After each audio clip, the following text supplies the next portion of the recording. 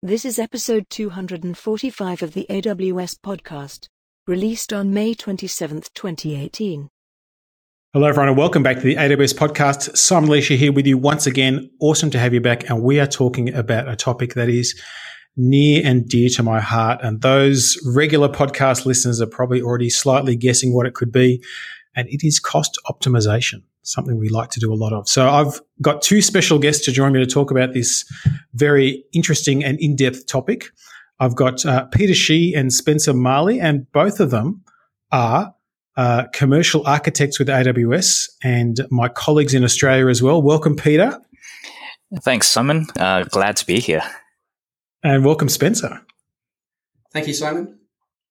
Good to have you here. And we're going to talk about cost optimization. It is a rich and varied topic and one of my favorite topics because I love it when our customers do more for less money. So we're going to cover a fair bit of ground pretty rapidly, and we'll get into some good detail here. And I think the first place to start is probably where most people start, which is reserved instances. So maybe, Peter, do you want to have a crack at explaining reserved instances, how they fit, how people should think about it? Yeah, absolutely. I might just also express one of the main reasons why so many people look to reserved instances for optimization is because they're quick and easy to do and don't require much engineering effort at all to get started, get some impact right away. Essentially, they're a financial construct or layer on top of your AWS infrastructure. And I like to think of them and explain them as analogous to discount coupon booklets. Each reserved instance is like a coupon booklet. You buy the coupon booklet or you commit to the coupon booklet, and the number of tickets in that booklet is equal to the number of hours of the term of your RI. So every single hour, one of those coupons gets used or expires, and it provides a discount for commitment. And so there have been a few announcements this year with regards to reserved instances, primarily around improving the flexibility of those reserved instances. We've heard customers voice their need around being quite flexible with their workloads, especially startups, especially dev test environments where you can't be quite sure of what instance types you're using. So the recent announcements around that have been primarily on convertible reserved instances. I might just go into a bit of detail on that. Yeah, let's talk about actually. But before you do that, so I think one of the things that's important for people to remember is that reserved instances really certainly come into their own when you've got a consistent base load that you know about. So what we often recommend customers is to when they put a new application up in AWS or they're migrating something, is to run it for a few months to understand best fit and then make some ROI decisions, because typically you'll get anything from sort of 40 to 70% savings, won't you? So it's a pretty quick payback if you're doing it that way. Yeah, that's right. Yeah, and thanks for providing that context as well. So let's talk about these convertible RIs. Yep, sure. So convertible RIs, they're similar to regular RIs. Just about 2 or 3 weeks ago, we've announced 1-year convertible RIs. So the properties of convertible RIs include the term, 1 year or 3 years. They include the scope, so you can have it at a regional level, for example, Sydney overall, or you can apply it to one of the availability zones for capacity reservation. And capacity reservation, we won't go into detail too much in this podcast, but essentially it sets aside some capacity to help instances or improve the likelihood of being able to launch instances in that availability zone. You've also got shared versus dedicated. You've got the operating system, you've got the family, and you've got the size. The benefit of convertible reserved instances or standard regular reserved instances is you can change the family. So M4 to R4s to C4s. You can change the instance size, so size it up or down. You can change the operating system as well. And also you can change the tenancies. So much, much more flexible than the standard option. Consequence of that is slightly less discount, but typically it is still quite significant relative to on-demand.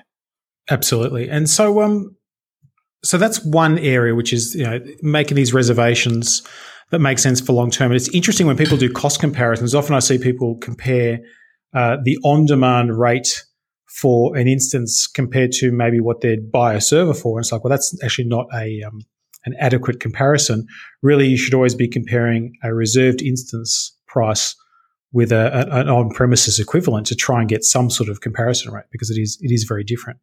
But there is another mechanism that I think Spencer will get you to talk about, which is the concept of the spot instance. So maybe you can reveal that to us. Yeah, absolutely. So in addition to the reserved instances, you have the spot instances, and these are a mechanism by which you can bid for excess capacity that we have in the EC2 market. So prior to the recent announcements, you would specify a bid price, and if there was available capacity, then you would have access to that instance. And about a month or so ago, we released a functionality whereby you could stop and resume a spot instance. And this basically means that you can increase the use cases for using spot. So that was fantastic. But then also at reInvent, we just announced there are changes to the pricing model. So there's a new price algorithm, and this means that the price of the spot instances will actually be smoother. You'll no longer be terminated or stopped by a higher bid. And so the price is much more predictable, and you can take advantage of that within your fleet. Yeah, and Spot's interesting because it does, in the past, it required a significant change or consideration around your architecture. And now what we're able to do is really offer it for more and more situations with less and less updates or architectural nuance. The nice thing is you still can get between sort of 50 to 90% saving on your compute spend using the spot market. So it's pretty compelling. Yeah, that's correct. Whenever I check it, it does seem to be 90% discount. Yeah, and I might just chime in there. I've seen and worked with some customers who have adopted really broad adoption of Spot across their enterprise organization. So some customers have hit about the 25% of all EC2 usage mark across enterprise, including production workloads. So they're much more stable and easy to use than before. Yeah, for sure. Now, we talked about RIs just before, and Peter, I want to come back to you and ask about, from a customer perspective, how do you go about buying the RIs? Like, what's the process look like? Yeah, so customers typically buy RIs by having a look at the recommendation list that's now available within Cost Explorer.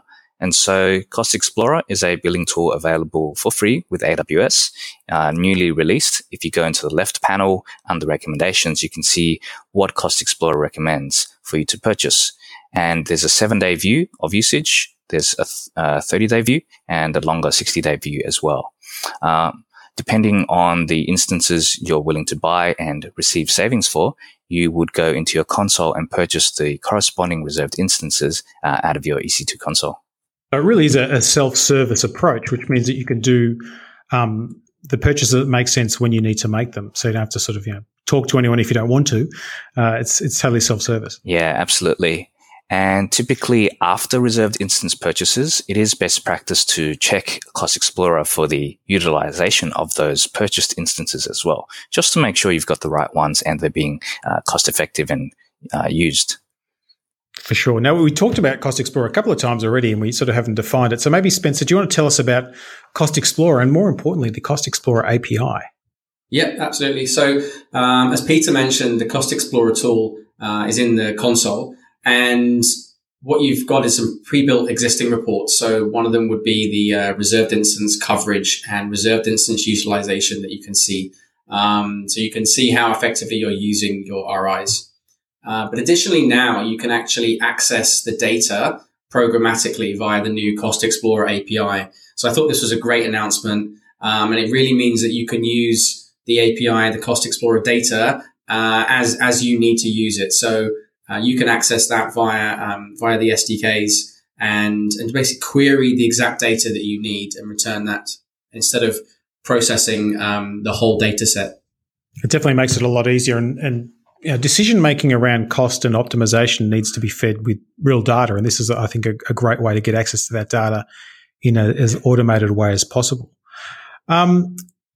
I think to wrap up, I want to get both Peter, you and Spencer as well. You both deal with a lot of our customers talking about cost optimization strategies, etc.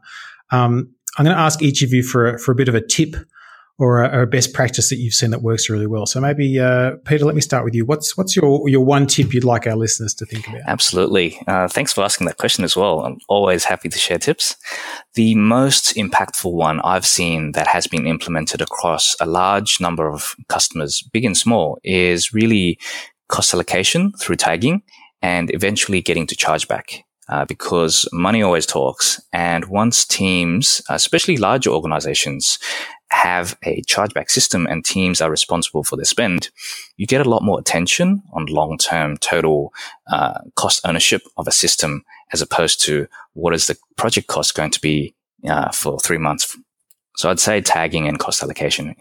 Fantastic. What about you, Spencer? What do you reckon are the big tips? Yeah, my big tip would be with regards to the cost and usage report. So we talk about Cost Explorer, and that gives you access readily to daily and monthly data. But if you need more granularity over that, then you need the cost and usage report enabled. Okay, so you have to go into the console and you have to select the right box and specify the bucket and granularity that you need. Once you've got that data collected, then you can really start to build out your own reports and analyze your spend. And once you're allocating it, as Peter said, with the user tags, then you can really start to control it. For sure. And it's interesting. There are many strategies around cost optimization. That's one of the things I like is the cost optimizations don't fetter or restrict your architectural decisions, but you can have them as a concept or a consideration in those architectural decisions. So what I'm going to do is link to the cost optimization homepage on the website in the show notes, where there's lots of strategies. There's an economic center, there's the TCO calculators, etc., that can help you understand more about cost optimization. And certainly we have a number of meetups that take place around the place talking about this as well, because it is a really interesting domain and one that certainly many customers are looking to get into. So covered a fair bit of ground, so lots of information to chew on there. So thank you very much, Peter, for joining us today. Yeah, you're welcome, Simon, and thanks for the invite. And thank you, Spencer. Thank you. My pleasure.